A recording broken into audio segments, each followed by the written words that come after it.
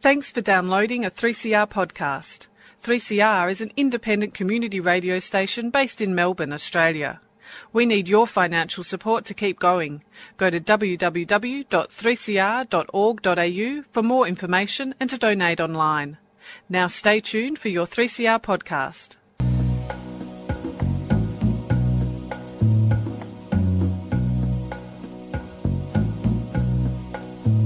Well, my friends are gone and my hair is grey.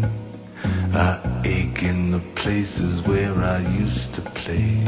And I'm crazy for love, but I'm not coming on. I'm just paying my rent every day in the Tower of Song. I said to Hank Williams, how lonely does it get? Hank Williams hasn't answered yet, but I hear him coughing all night long.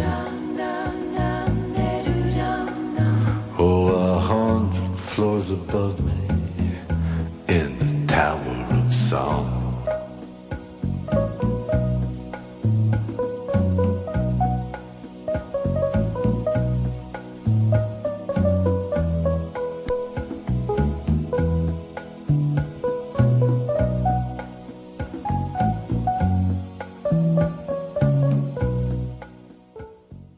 Just to think. Here we are. That's just my microphone's on. Are we on? There we are. We're on now. Here we are on Radical Australia. Look, Andy, that's totally unprofessional. You know that. The only reason you're here is because I can't do what you do. How are you? About that. I'm good, thank you. Good. Yeah, well, after I've admonished you publicly for your lack of expertise. And you know there's a... Before we introduce our guests, everybody's heard this one, but I don't know if you've heard this one. Did you know that this is my 40th year here at 3CR, and I actually was on that side of the panel about 22 years ago? I think, I've mentioned this. Yeah, I pushed a button, the whole radio station went off air. I don't know how you managed that, but... Well, no, it was a bit simple in those days, and after that I was never allowed on your side of the desk, so I'm very grateful to the fact that you and the Empress, Dale Bridge, come in and... help us out. It's a pleasure. It's Radical Australia. So you've got to be nice to people. It's Radical Australian Community Radio 3CR, streaming live on 3cr.org.au. This program is podcast. You can access the podcast on 3cr.org.au. In the studio, we have another marvellous guest. Anybody who walks into this studio to sit with me for an hour has to be a marvellous human being. We have Debbie Brennan. Good afternoon. Hi there, Joe. Yeah, I don't like you. You know why? Why? You're prepared. You've got a pen and you've got paper there. Oh, it's a pencil, sorry. What's all this? Are you going to sue us? That helps me think. It helps my thinking process, even if I never use it. Right. All right, now I understand you've actually listened to the show, which makes it difficult. Do you play a musical instrument? I did. Right. I did. I was in the Guilford Junior High band in Connecticut in the United States playing the clarinet. That's very and good. I took piano lessons, but I can't say that those were my fortes at all. Well, unfortunately in this program there are no ads, there's no music, we don't ask you for your favourite records, but I do have one exception, that if somebody can play a musical instrument or sing, they can do that during the program. As you haven't brought a piano or a clarinet, bad luck. Now... Too bad. Too bad. Just to put listeners in a little bit of a setting, what year were you born? 1946. 46. Just a youngster, veritable youngster. 46. And you know the next question, you've been thinking about it, but we'll get deeper than that. What's your first memory? Well, my first memory was when I was still in the crib. The crib? With my twin brother. Mm-hmm. And I taught him how to escape the crib. Now, I can't be sure if that is something that my mother told me and she implanted that memory in my head or not. But I can actually picture the room and picture the crib. But Tell us the room in the crib. Tell us what it looks like. well, my family was living on Whitfield Street in Guilford, Connecticut, and it was a what they call a duplex, a semi-detached place. And so our room was up on the second floor, and we had a crib against the wall, as you would. And that's pretty much what I recall of that room. You didn't try to get your twin brother to escape through the window, did you? A bit of sibling rivalry? No. right. We were actually friends. But Right. Speaking of windows, really the memory where I know nobody told me this, I actually remember doing it, is that, and I don't know how long after that would have been, but I decided that I wanted to get out onto the roof of the house. As you do. Yeah, of course, because I just wanted a better view of the world.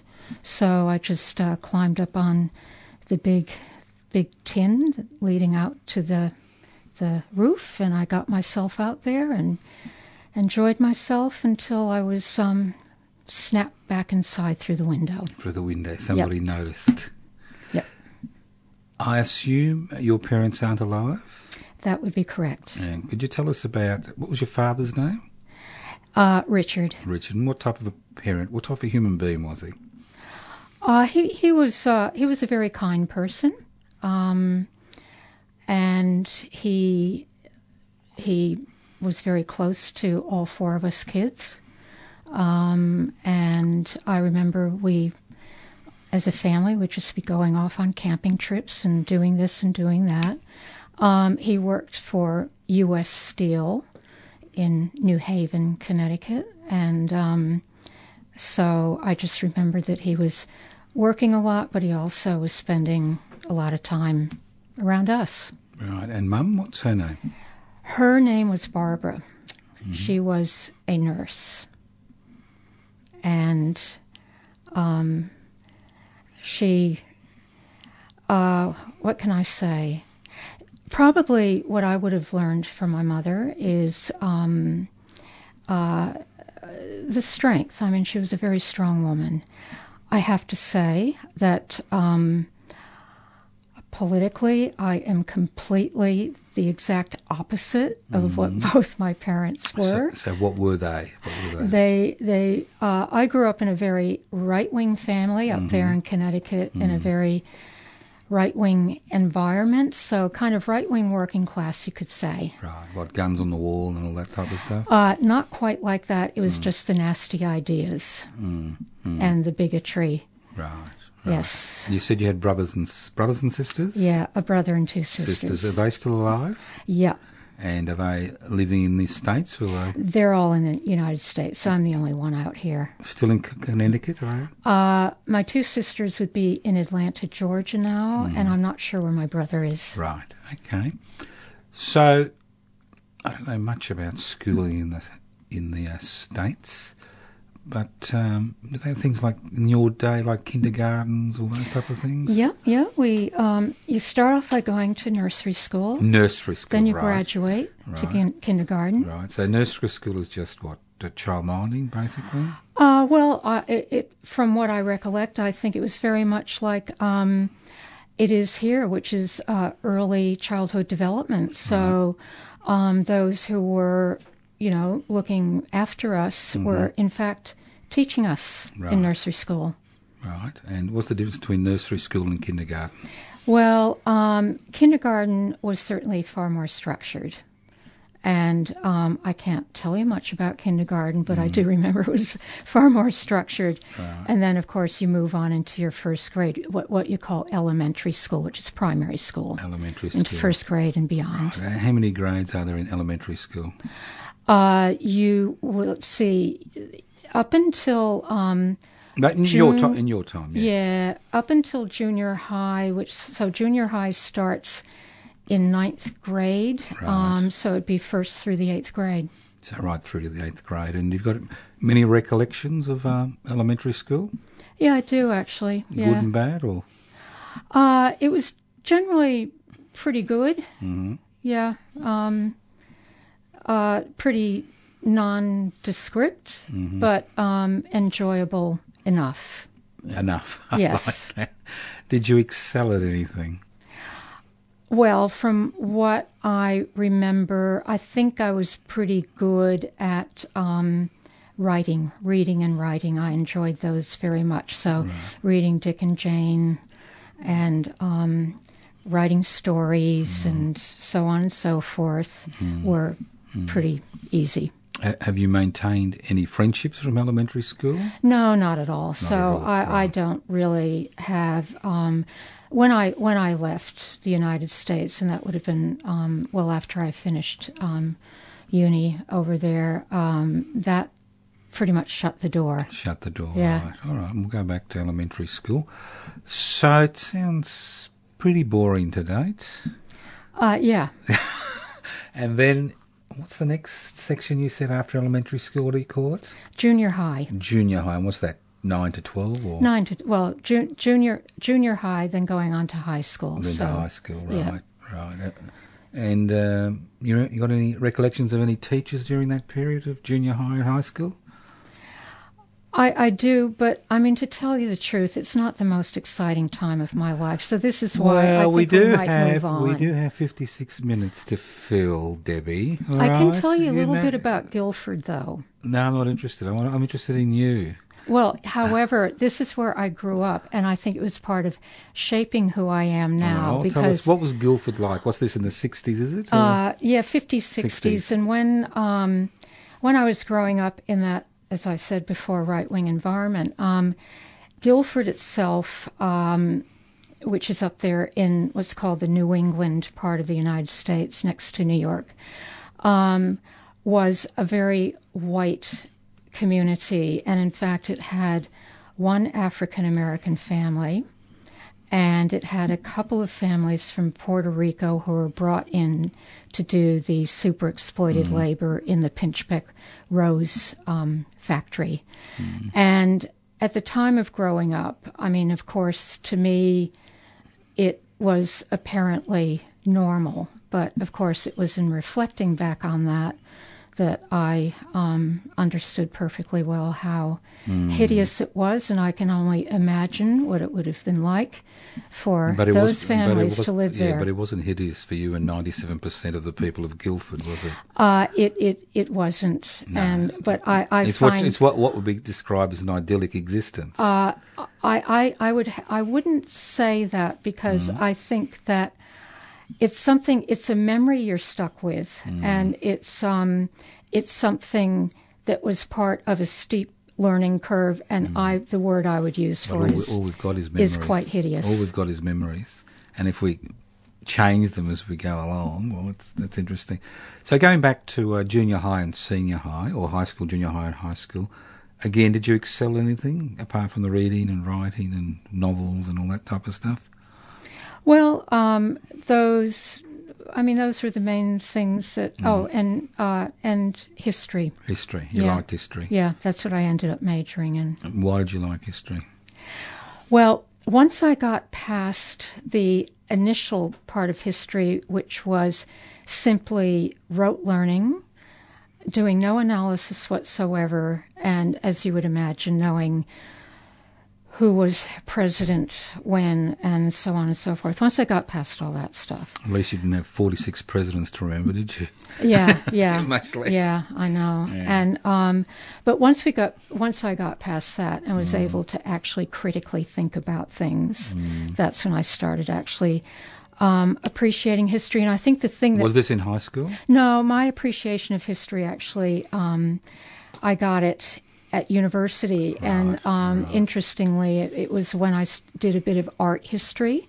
So it was actually through that art history that I started actually appreciating and enjoying history. So you finish high school, and what happens then? Well, just as I was finishing high school, going back to my father who worked at U.S. Steel, just before he was ready to retire, U.S. Steel sacked him, as they because they don't have to pay them so much severance pay. Exactly. So therefore, my family had to move. We moved south. What, were you living in a US Steel home, were you? Or? No, we were just living in a house in Guildford. So you had to sell that? Do all that stuff. And so we had to pack up. So the end of high school, that's your whole life wrapped up in Guildford. So that was a bit of a traumatic experience, but I'm sure that it was pretty traumatic for my parents. We moved south to Jacksonville, Florida. And and then from Jacksonville, Florida to Atlanta, Georgia. And so it was from that move, I went to university in Atlanta, Georgia? In Atlanta. Georgia. Yep. How did you afford university if your father wasn't working? That is a very good question, actually, because that was 4 years of total dread and tension. I had a partial scholarship. I also had what they called a grant, which meant that I had to work around the cafeteria and the bookshop and all that kind of stuff. So I was able to pay for, I was paid for part of that. I worked during the summers, of course, so I did a lot of that hospitality work. But still, my parents had to cough up fees, and in the United States, there's no such thing as a free education. And I remember several times being called into the bursar's office just before the exams at the end of a semester, being told if we're not paid, you can't sit your exams. So it was that straightforward. It was that straightforward, absolutely. So yeah, it wasn't easy. It was pretty hard. This is when you majored in history, is it? Yep. And this is when you started critically thinking. Yeah. All right. So what were you critically thinking about? Well, as one does, you start questioning things around you. Oh, you don't have to question things around you. You can just live in Guildford all your life. Yes, well, fortunately, I was starting to question things. And of course, at that time, we're talking about the 1960s. And so, that certainly had a huge impact. Unless you deliberately find a rock to hide under, you cannot be unaffected by the 1960s. So the 1960s San Francisco disease went all the way down to Atlanta, Georgia, did it? Well, look, when we look at the movements, the feminist movement, the civil rights movement, the anti-war movement, the American Indian movement, eventually Stonewall erupting in 1969, bringing on the gay liberation movement. It was a tumultuous decade, and while I was not quite swept up in it, what was happening though was it was seeping in. And so... Were there things happening on campus, or you'd left campus by then? No, I was on campus during all that time. In fact, going back to my latter part of high school, that's when JFK, John F. Kennedy, was assassinated. So that was a bit of a jolt. And then when I go to university, those are the times of... Martin Luther King and Malcolm X and so on. Martin Luther King was assassinated when I was in university. And, of course, Atlanta, Georgia, which is where Martin Luther King was from. So basically of all the movements, probably the anti-war and the civil rights movement would have been the strongest in where I was. Right. Yeah. Right. So it was Atlanta, Georgia isn't a backwater. It was kind of a contradictory place. It was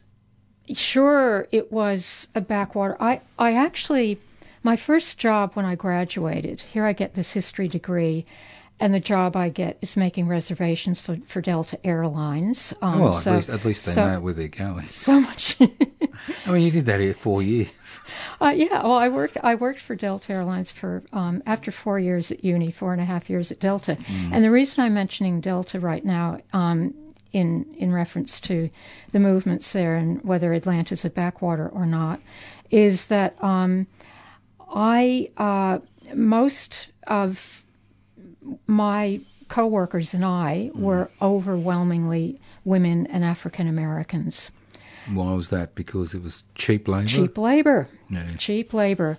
And Delta, of course, was non-union. And by non-union over there, I mean that there are employers over there that can absolutely forbid any union getting into that company. Delta Airlines was one of those. So you can imagine what our pay was like. Our conditions were just were just absolutely rotten. I'm devastated. I'm gutted. Are you telling me that in the land of the brave and the free, that you're not allowed to unionise? If the boss says no union, it's no union? Yes, Joe, that is the truth. And in fact, the South is where a lot of companies in other parts of the country did and still, when they want to relocate to the cheap labor, the South has been where they would relocate. Also, of course, to other parts of the world, as we know. And, of course, there would be a reason for that because, I mean, this is like the legacy of the Civil War and the slavery and so on. So, really, in a way, I was working in that legacy. And so in terms of Backwater, it was very redneck in many respects, but at the same time, there were fantastic people there, and the people I was working with, my women and African American workmates, were just really fantastic people. In terms of Backwater, probably one indelible memory that I've got from working at Delta Airlines was walking into work one day and finding out that one of my workmates, Dot, an African-American workmate, that her husband had just been found dead that morning, having been lynched. Right. What year is this? This would have been in, I think it would have been about 1970. And he would have been lynched because people thought of him as an uppity nigger, I assume. Absolutely. That's the words that would have been used. Absolutely. And, of course, whenever I went out for lunches or dinners, we did shift work, so we went out to dinner, went out to lunch, went out to breakfast together. I would be going out with my workmates, and the absolute look of hatred that people in the cafeterias would be giving me. Well, that's right, because you're mixing with these people. Exactly. I mean, you're letting the race down. Exactly. I was a traitor. You're a race traitor. Yep. I'm interviewing a race traitor. Yep. I can't believe it. Proudly so, too. I'm shocked. Andy, could we stop this interview, please? We've got a race traitor here on. So what made you leave Delta Airlines? Well, I think you probably might have an idea why. Yeah. I hated that job because it was not only were the conditions horrible, but of course you could imagine being a young woman there, the sexual harassment, the everything. I mean, you name it, we had it. And the only thing that was a pleasure to go into work for was, working with my workmates, because I had very great friendships. But so I left because I didn't like the work there. Well, were you still living at home, or you'd moved out by then? I had moved out, yes. Right. And what were you living in? What was I living in? I was living in a flat with a couple of other women who were working for Delta Airlines. Right. And what did your parents think of all this? Well, my mother thought it was just absolutely wonderful working for Delta Airlines. She would have thought that they were a great employer. She would have thought they were great because, well, employers are great, bosses are great, and they paid me, so I should be grateful. That kind of thinking. So the one thing that she didn't quite like about me working at Delta was my friendships. Oh, I can understand. I wouldn't like that either. Yeah, so that's pretty much what my parents thought of it. So what happens after you leave Delta Airlines? Was it a kind of a spur-of-the-moment decision? You said, I've had enough, and said, I'm pissing off? Well, no, it wasn't a spur-of-the-moment, because when you leave, it's when I came here. So when you do that... Let's go back one step. you leave Delta Airlines. Yes, and I came to Australia. You're about 28. No, I was 25. 25. What in God's mind What made me possessed do it? you to come here? What year was this? 72. 72. How did you find out about us? Yeah. We didn't have the World Wide Web then in YouTube. That's often asked of me. And actually, I often have to think back, why did I do this? One thing I got out of Delta Airlines was I got to travel. Mm-hmm. And so naturally I took advantage of the free passes that I could get, and I went to all sorts of places. One of the trips that, and I was able to come to Australia. I came to Australia a few times that way. So my reason for leaving Delta Airlines and coming to Australia was the technical reason that actually got me here was that I had met a person from Sydney. I got married and came and lived in Sydney. The technical reason. I like the technical phrase. You didn't pay them, did you? No way. Were they Australian? Yeah. All right. And hopefully this was, you both agreed. It was all above board, was it? It was love, was it? I have to say I was ambivalent about the idea of marriage, but that's what you kind of had to do. To escape from Atlanta, Georgia? Exactly. Well, why wouldn't you get married? So therefore I did, and but probably the compelling reason was that I wanted something different. I wanted something entirely different, and the visits that I had to Sydney, I loved Sydney. I thought it was a great place. Obviously things have changed because you live in Melbourne, but we'll go into that. So what was life like when you landed in Sydney? Did you have a job, or did you play No, housewife? I had to find... No way. I had to find a job. So I actually got into teacher training. I was able to get there was a shortage, and I into was thinking teacher maybe training. one of these Americans who came in 72 to teach. I copped that quite a lot, actually, understandably, that when I got my first teaching job, there was that kind of scowl on the face, and you're one of those. And I, of course, had to continually explain myself and say, no, I actually did my teacher training over here, and had to get all the credentials and stuff over here. So I got my teacher training, so I got my first. I started teaching, so I started teaching in high secondary? school, Secondary school, and history. In history, yes, and I my first teaching job was at Blacktown Girls High. Right. And I think the surprise to me was that they had separate girls' schools and boys' schools.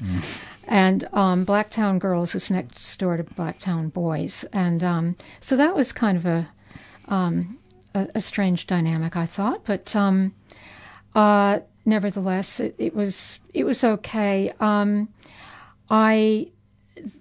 The sort of thing that I had to contend with, and it was not just the students, but people generally, was being American. There was a strong anti-Americanism. There was, especially in the... Yeah, I agree. Look, exactly. I was part of it, yeah. Exactly. That's your stigmata, is your accent, is your stigmata. Very, very much. And labelled on your forehead. It was. Bloody American, what's she doing here? The thing is, I mean, I understood it because, after all, I mean, it all came from American imperialism. And so I needed to continually explain, look, I'm a working class America. I am not the White House. In fact, that's right. Well, that's what people forget, isn't it? It's the same. Exactly. You judge people by the way they look, how they talk, their religion, the usual garbage, and you don't judge them by what they believe in, how they act, who they are. So, well, and we're all guilty. It's a terrible thing to do to a person. Well, I mean, the thing is, it was important for me because it actually. It made me understand. I mean, I got to understand where it was coming from, completely agreeing with where it came from.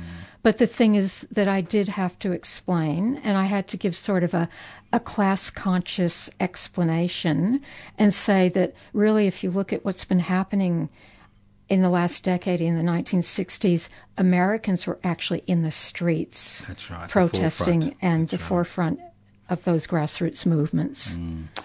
So I don't know if I should ask you this. How long did the marriage last? I finally we went our own way in 1988. That's a long Yeah, time. yeah, Oh, yeah, that's good. yeah. We'll go back a step. So how long did you teach for? I taught until I left Sydney to come to Melbourne. I moved fairly quickly from high school into TAFE. Right. So most of my teaching was actually in TAFE. Mm-hmm. And I taught in the School of General Studies in East Sydney Tech, and I absolutely loved it there. And part of what I really enjoyed living in Sydney was I was very active in the teachers' union. Right. I was a union delegate. Mm-hmm. There was lots of stuff going down up there when I was teaching. The privatizing was starting and so on. So there were massive, massive battles. But I was also getting involved in the Aboriginal movement, the early land rights movement, Black Deaths in Custody movement, and also... How did you veer in that direction? Well, I think it had a lot to do with teaching at East Sydney Tech, actually, because there I was, plonked in the center of Sydney at Taylor Square, which was where a lot of stuff was happening in Sydney. It was like a political, that part was a whole political hub. Yep. And I think, again, you'd have to try hard to avoid it. And not that I was avoiding it, but I think it was the combination of teaching history. And when you teach, you probably appreciate this, and maybe a lot of listeners would appreciate, is that when you're teaching, you have to learn a lot. And I had to learn a lot about the revolution syllabus that I was teaching, the Russian Revolution. I was teaching the Cuban Revolution, the American Revolution. I was actually educating myself about American history. Mm-hmm. Ancient history, I had to teach myself. This is when I became... Basically, I became introduced to Marxist analysis about where women's oppression came from, which was through private property relations and the evolution of a class system. So I was becoming politicized through my teaching, through my union work, and it's just natural that you go into, you connect with, in my case, the Aboriginal movement. There was also a movement against American intervention in Central America, which I was active in as well. And it was in... So we're active in these campaigns as an individual, part of a group? Sorry, sir? Did you act in these campaigns as an individual, or were you part of a political group? I was an individual. I was an individual at that time. What happened in this period... and this, we're talking about the mid-'80s by now, I went on a work brigade to Cuba. Right. What made you go on a work brigade to Cuba? Well, because I wanted to see Cuba. I was very interested in seeing Cuba. Was this for the Cuba Friendship? Yeah. Right. So it was the second work brigade to Cuba, Australia, and New Zealand. Did you have an Australian passport by then? Yes, I did. Right. Yes, I did. So by that time, I was an Australian citizen. Which would make it a lot easier. Absolutely, absolutely. And by the way, to get an Australian citizenship, when I did, I had to give up my American citizenship. Dual citizenship was not allowed. That's right. So I wanted to actually see what an aspiring socialist society looked like, and that was... How long was it, the trip? It was a month. And what did you do? Well, besides picking oranges, we got around to a lot of workplaces, seeing various factories, going to schools, visiting a number of community organizations. We went up into the mountains where Fidel and Che were fighting, and so we actually went through various parts of Cuba, and it was really quite an eye-opener. But it was there, going back to your question of was I doing all this as an individual, it was there that I met Radical Women and the Freedom Socialist Party, both Trotskyist feminist organizations. I was actually looking for, I knew I couldn't go on as an independent activist, being by that time a full-blown socialist feminist. Right. And so I had been looking for where do I belong. When I met Radical Women and the Freedom Socialist Party in Cuba, I thought, okay, I think I've met two organizations. So I worked with them. I worked them for quite a while on various things, and then ultimately I joined both organizations. When you came back to Australia? When I came back to Australia, Right. yes. So you said you married, you kind of went your separate ways in 88. Yeah. So it's about that period. Any children from the relationship? No children, which makes it a lot easier, doesn't Much it? easier, yes. Much easier. Much. Much easier. So what did you do when you joined Radical Women, and Are you asking in terms of what? what type of activities were you involved in? Oh, right. Well, first of all, Radical Women and the Freedom Socialist Party were based in Melbourne. I was up there in Sydney. So I was working a lot with RW and the FSP in my union work up there. And I was also working with them there were some pretty important LGBTI campaigns that were going on up there as well. So I was pretty much involved in those movements as well as the Aboriginal movement while I was up there in Sydney. So why'd you come to Melbourne? Well, the reason I came to Melbourne was actually because Radical Women and the Freedom Socialist Party were in Melbourne. So I you really could have set up a branch in Sydney. I could have, but I came to Melbourne. You came to Melbourne. Yeah. What year was that? That was 1990. 1990. And what did you think of Melbourne when you got here in 1990? I liked Melbourne. I like both places. They're both entirely different places. But I just slipped right into Melbourne very, very easily. And of course, it was easy to move into Melbourne because loads was happening, and Loads in 1990. loads and loads was happening. So, Like what? well, I'm just 1990. This is when this was the lead up to the Iraq War. Again, there were. I particularly remember, though, before that time, the union work, because I was teaching in TAFE down here. Right. So you're still a delegate in the union when you came down I here? became a delegate, yes, in the union down here, which was a different teachers' union at the time. I was working as a sessional teacher down here, which was, of course, a very insecure form of work. And there was a lot happening on the union front. I remember, I think I was still, it was my first year of teaching, where there was this thing going down at the TAFE where I was teaching. And the student union was actually being victimized. Also, certain teachers were being victimized.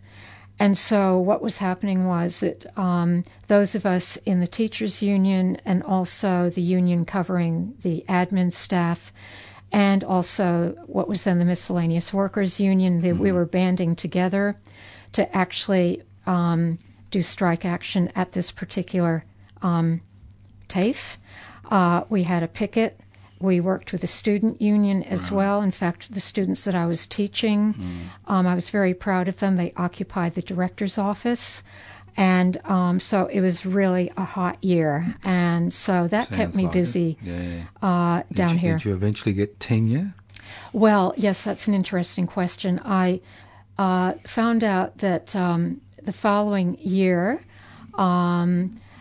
I was twiddling my thumbs wondering why I wasn't getting offered a job. I found out later that the head teachers who wanted to give me a job were told I was black banned. That's right.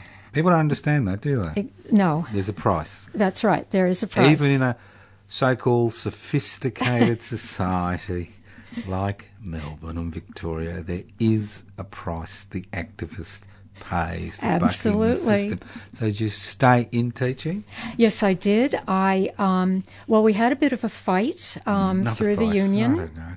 Where are the bruises? Go on. We did put up a fight, but I did get teaching, but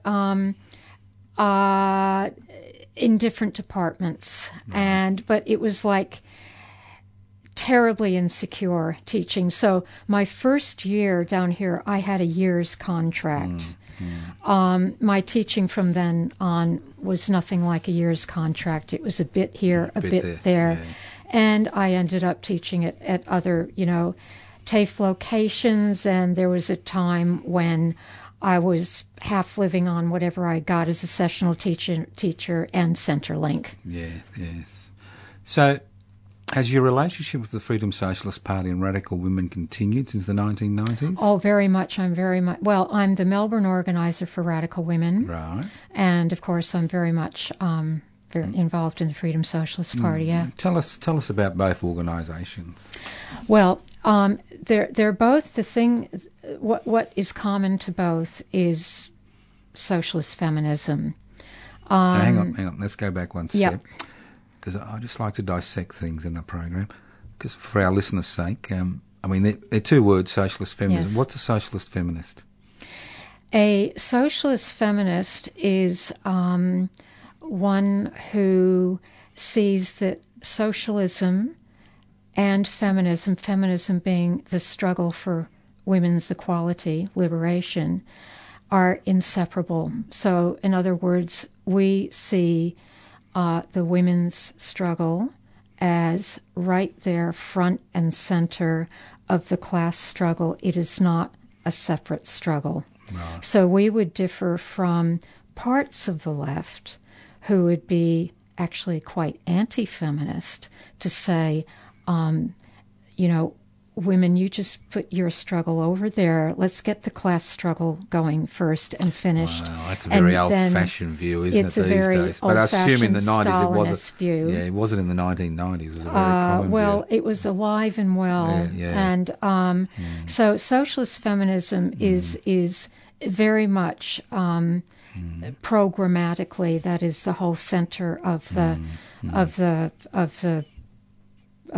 belief system. What we stand for is that women's struggle is very much at the center. So women are leaders in that class revolution. And the most oppressed as well are the leadership for that class revolution actually comes from those who are kept down rock bottom. So that's what socialist feminism is, multi-issue because of that. So that when we talk about feminism, we are linking the struggle of women to the struggle of men and women of color, LGBTIQ, with disability, and so on. So it's not a women-only thing, but women's struggle has a central point because, after all, our central position, simply because half the population... You're kidding. Yes. You're not going to tell me half the population are women? The entire world... Are women? Are women. I'm shocked. And I thought you're only about 10%. Are oppressed as women, and that's where capitalism wouldn't last a day without sexism. So did you kind of drift into an organiser's role as your education work decreased, or did you make a conscious decision to become more involved in the party and the group you're in? I would say it was very much a conscious decision because... why did you make that decision? Because I agreed entirely with what Radical Women and what the Freedom Socialist Party stand for, because by the time I had met both, I had already believed that. I had already come to those conclusions. And so, in fact, for me, it was quite a find to come across both those organizations. So it was a very conscious and a seriously conscious decision to join. And once you do make that serious, conscious decision to join, then you are in it, boots and all. Right. And what year do you think you made that conscious decision? Oh, I would say that I was totally conscious of it by the early 80s. By the early 80s. Yeah. And you only formalised the relationship in the 90s when you found groups that absolutely coincided with your ideas. Absolutely, because I had those ideas very firmly in my mind as I was a union activist up there in the New South Wales Teachers Federation, for example. So when did the teaching work kind of exit your life? Yeah, exit your life. Yeah, well, the kind of subjects that I was teaching, like in the humanities and so on, the funding fizzled, so I wasn't getting any more of that teaching. And also I had to move into other parts of teaching, such as communication studies, but the funding for those were fizzling. So when I got to a point where, look, I'm relying more on Centrelink than I am on a wage in the TAFE system, I had to go looking for something else. And so I ended up in the community sector for a long while. So what's a long while? 10 years, 15 years? That would have been maybe for 3 or 4 years. And what were you doing? My initial job in the community sector, I don't know if anybody remembers the Collective of Self-Help Groups. So I worked with them. I then became a union delegate there. Again? Oh, it's a disease. In the, I think it was called the Australian Social Welfare Union, which became the ASU, the Australian Services Union. So I was active in that. And then, of course, as soon as Jeff Kennett was elected, that got defunded. It was one of the first to be defunded. So I was out of a job and unemployed for a while, and I became a bank teller. Good. You're touching money. Touching money. I have to say, to be a bank teller, I lasted 10 months. Congratulations. Yes, thank you. Commiserations. I thought that was quite an achievement. It took me back to working for Delta Airlines. It was that same, push, bring in the business, and would you like bring in the loans, profit. Would you like us to increase your credit card limits? Exactly. Did you used to get a percentage for that, or no? No. Nothing. You just kept your job. No. I remember what I was paid. I was paid $12.52 or something an hour, and it was like pushing these products, as they called it, these products that I couldn't even afford. No. But what's it like getting $12.52 an hour and you're handling thousands of dollars? Do you ever get the urge to pocket it? Well, the interesting thing about working as a bank teller was the whole environment was suspicion. Everybody was a potential criminal. The staff were potential criminals. Anybody coming in was going to rob the staff. The cleaners were potential criminals. Everybody was. Security was potential criminals. Absolutely everybody. So the thing is, at the end of each day, if your till didn't balance, you had things to answer. And so it was stressful. It was extremely stressful. And I have to say that I went into that job. They didn't train us for this. They trained us like in the most superficial way, but you're not trained the way you should be trained in a very complex thing.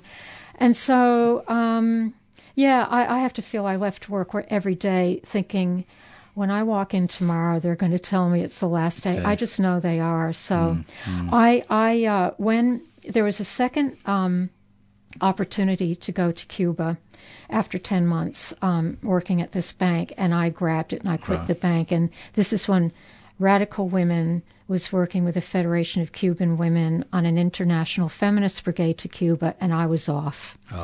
And had there been any, 15 years apart, the two trips?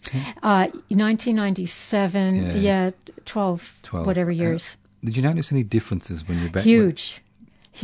So like what? It was, you could really see by 1997 the terrible impact of the blockade, and it was affecting particularly women and children. And so the fact that, oil for cooking, for example, was scarce, the scarcities of everything. You could look around. We would see the same parts of Havana that I saw 12 or 13 years before. Buildings were crumbling, infrastructures were toppling.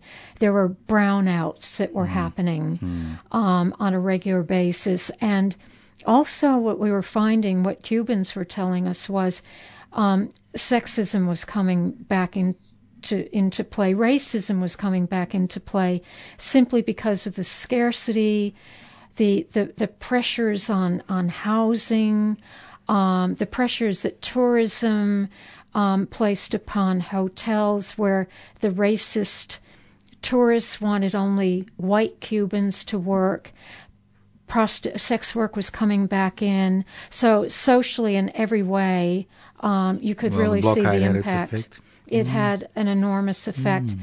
But we were there to not only see this and work with Cubans on the ground, but we were there. There was actually a conference that we were part of, and we had a conference where there were 4 or 5 countries represented, and we left with a strategy. What are we going to do when we go back to our respective countries? Which is what we played out.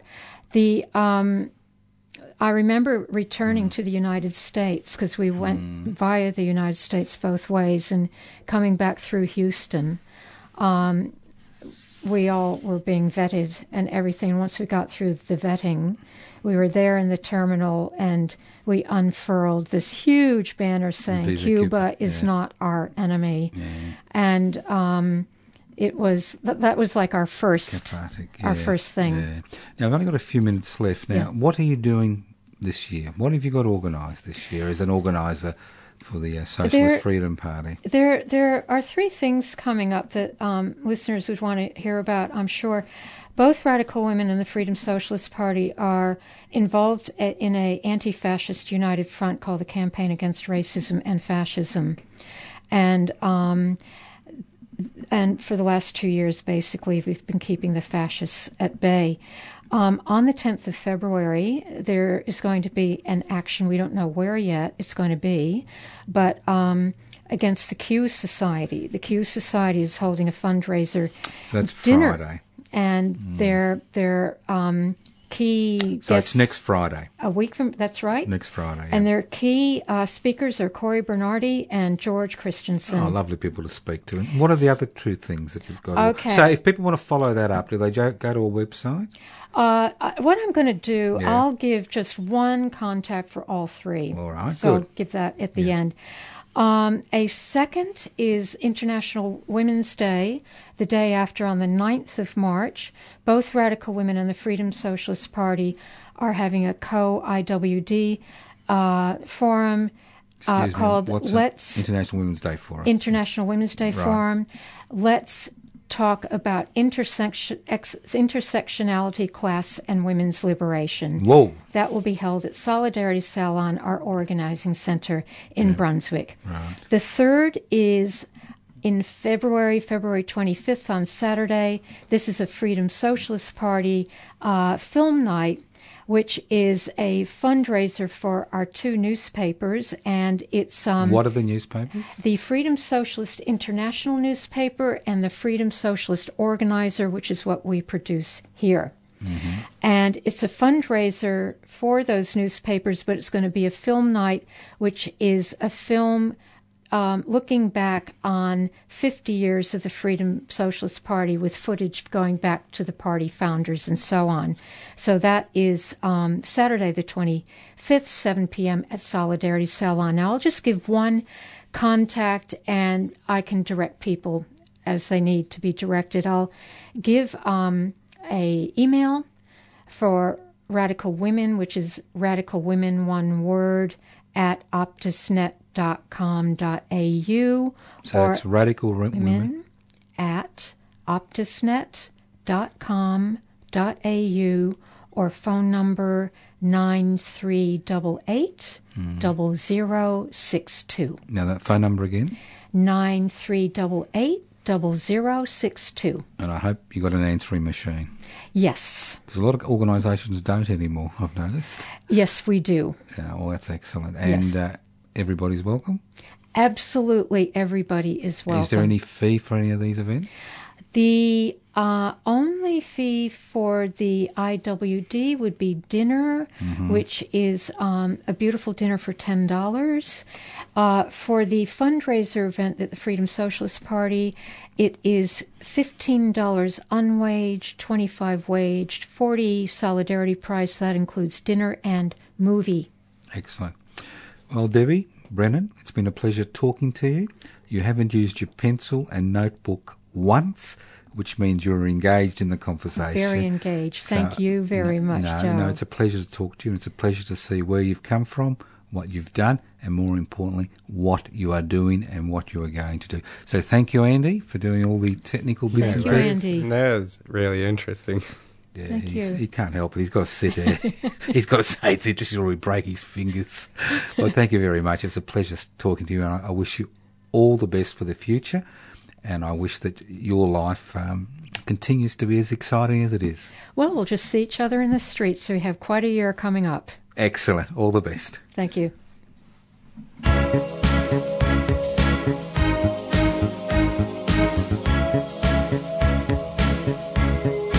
Everybody knows that the dice are loaded. Everybody rolls with their fingers crossed. Everybody knows the war is over. Everybody knows the good guys lost. Everybody knows the fight was fixed. The poor stay poor, the rich get rich. That's how it goes.